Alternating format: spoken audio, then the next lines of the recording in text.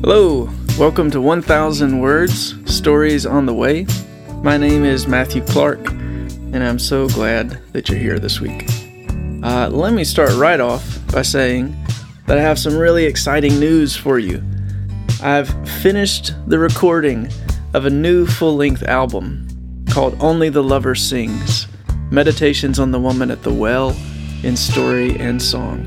This is the first album I've made since 2016, and so it's been a long time coming. I've been working on this album for about 5 or 6 years, and along with the album, and along with some amazing guest essayists, I've written a book that goes with the album. So the album and the book will be released together on May 6th. But between now and then, I'll be releasing 3 singles from the album. And the first one comes out Friday, March the 4th. That's just a couple of weeks away. So mark your calendars for Friday, March the 4th for the first single, and follow along on my Instagram. You can learn more about it, and you can keep up with the releases. So, and also, this album and book are a part of a trilogy. I've been working on this for a lot of years, and the first album and book come out this May. The second one comes out about a year after that, and then the third one comes out about a year after that. And I'll keep you updated with all that. So, all right. Well, about a week ago, a friend of mine posted something on Facebook, and he asked, why is it so difficult to apologize? That was so interesting. That got me thinking. And so today I wanted to share some thoughts on that. Now, there's so much you could say. There are so many important, kind of side conversations about reconciliation and apology. But there's something very powerful about vulnerability. Something life-changing about admitting that we've been wrong. Something really beautiful about exposing ourselves to rejection, but then discovering that we are still loved and accepted. But if we're honest, that feels really, really dangerous. So that's the question I'm asking this week in this essay entitled, Why is it so hard to apologize?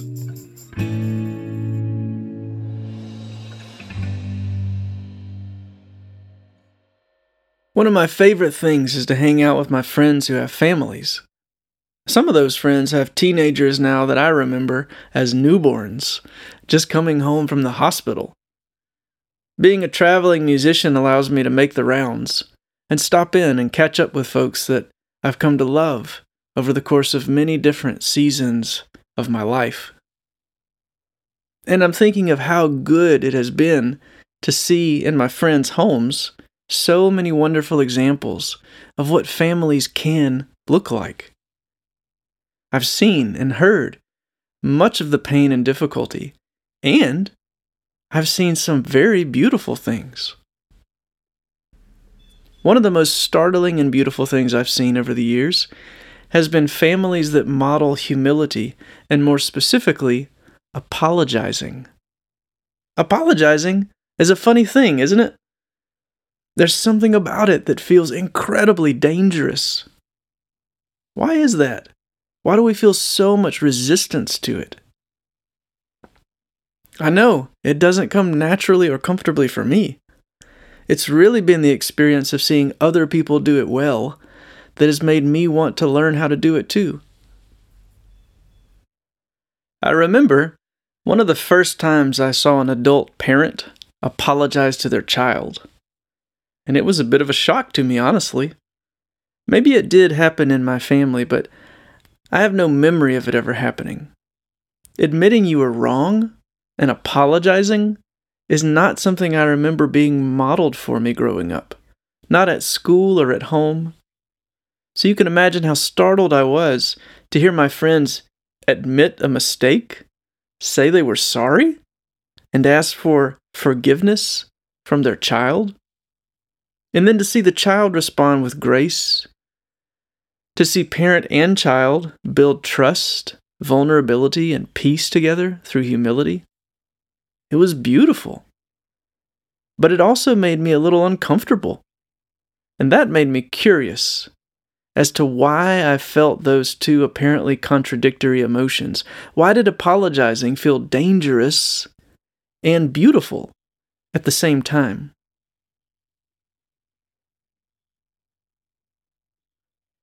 I'd like to start with the most basic human need, which is to be loved.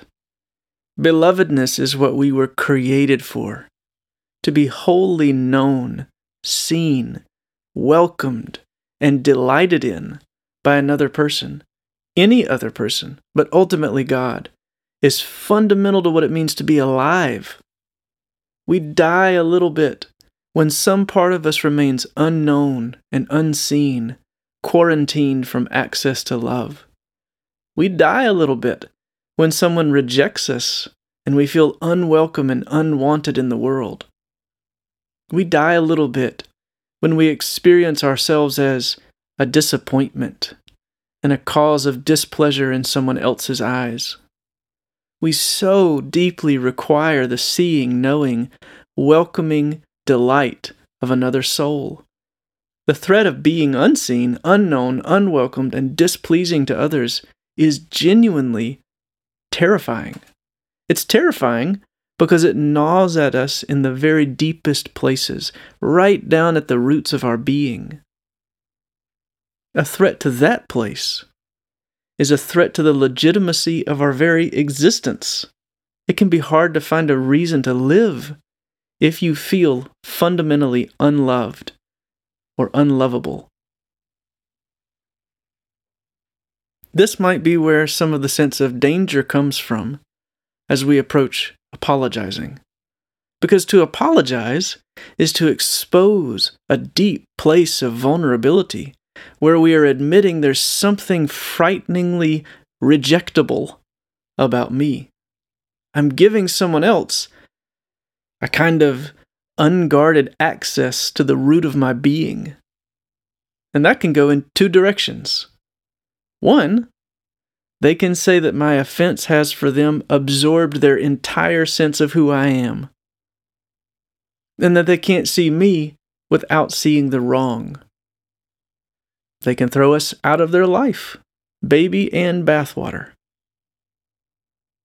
Or two, they can say that they see a friend who has done something wrong and hurtful, but that they know you are so much more than the sum of your failures.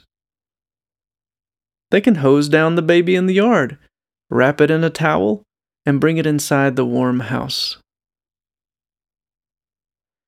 If we've experienced that kind of forgiveness and welcome from a love that's not blind, then the core of our being really is safe in the knowledge of our belovedness. We can be wrong, and it won't kill us. We can apologize and know that the baby will never be thrown out, though it's certain to need regular changing and washing.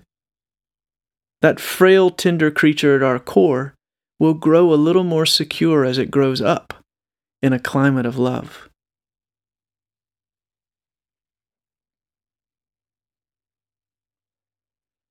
However, and I'll speak for myself, I have a tendency to defend myself when I first begin to hear the call to apologize.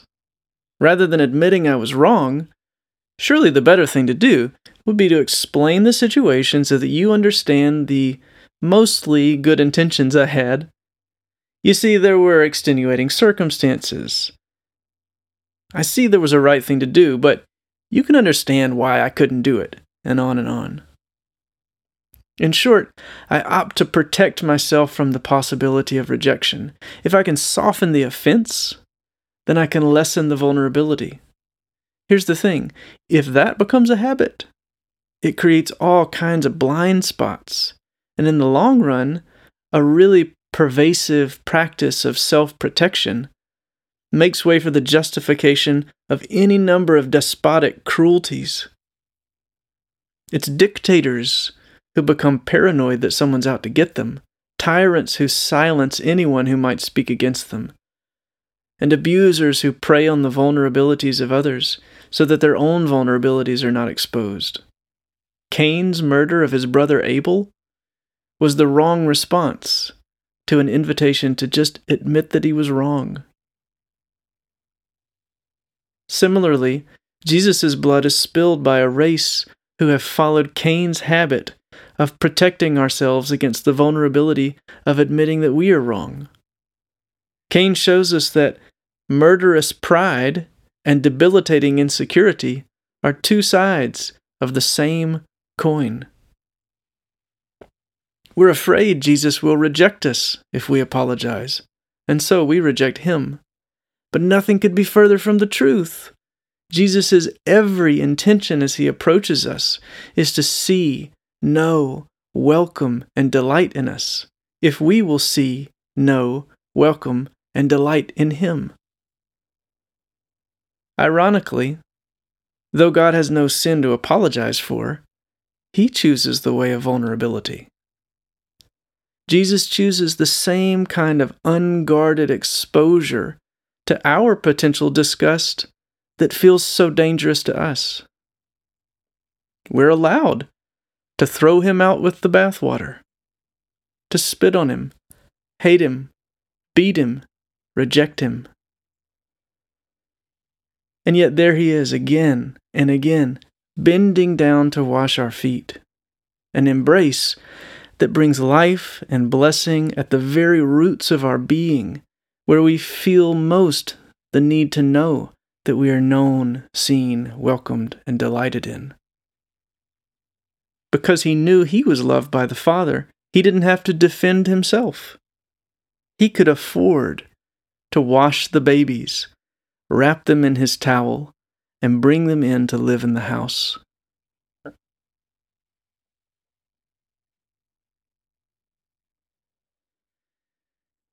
When I cease trying to protect myself from God and I allow him to touch those most tender places with his gentle and complete acceptance, then I can forgive myself and I can forgive others. When I'm safe in Jesus' vulnerability, I can afford to be vulnerable myself. Now, there's another good conversation to be had about safe and unsafe people. But here I'm talking mainly about my own desire to get better at apologizing. Because growing in our ability to apologize is key to loosening the grip of fear on our hearts, allowing our thirsty roots to stay near the living water, like naked toes in Jesus' wash basin, where God in vulnerability and humans in vulnerability meet. In a place that feels so dangerous. But that is the place, and those are the conditions where we discover we truly are known, seen, welcomed, and delighted in.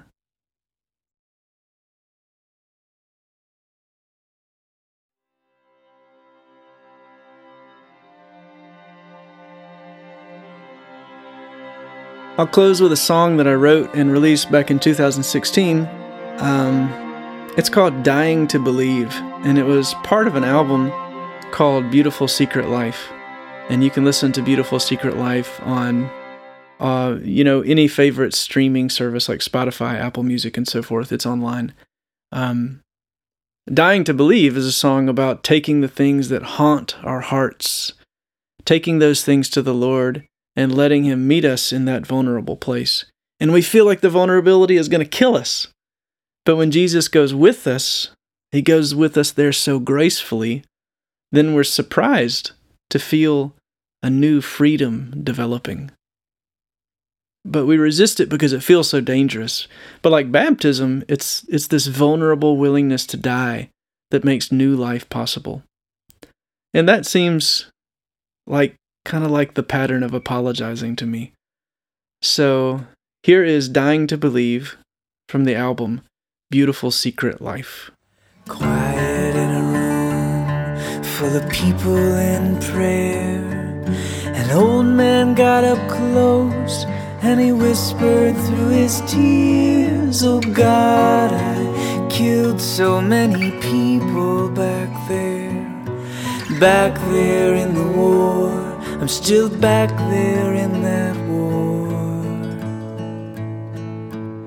And I'm sorry for all the things that I have seen. I confess my heart is caught somewhere in between all that kills me and all I'm dying to believe.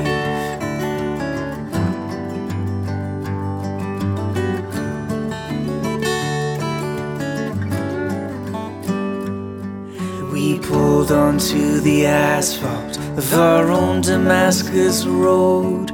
You were thinking through sadness from 30 years ago. What you said, well, it knocked me to the ground. If Jesus says forgiven, then Jesus means forgiven.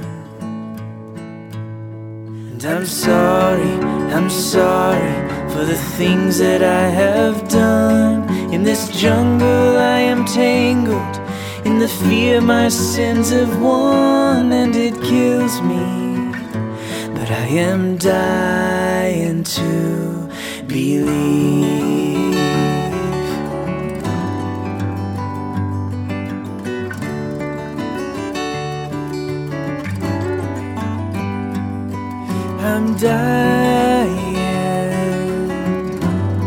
I'm dying to be free. You sat there by the river, but you did not make a sound, while I beat against the water till my hopes had all been drowned. Then I felt you fish me from the bottom. I lost all that I loved, all except your love. I'm sorry for every murder I took part. I'm breaking on the cornerstone, the stone I called my heart, and it kills me. But let it kill me, 'cause I am dying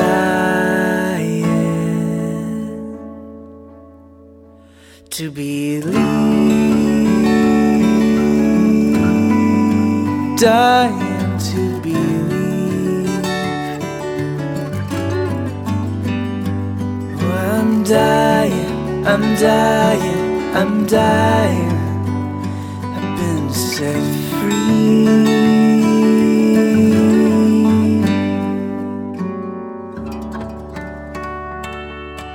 Okay, folks. Please subscribe. Please leave a review on your podcast app. Share this podcast episode with somebody if you found it helpful. And follow along on Instagram as I get ready to release the first single from this new album on Friday, March 4th. And besides that, thanks so much for being here. Hope you have a great week, and I will see you next time on 1000 Words.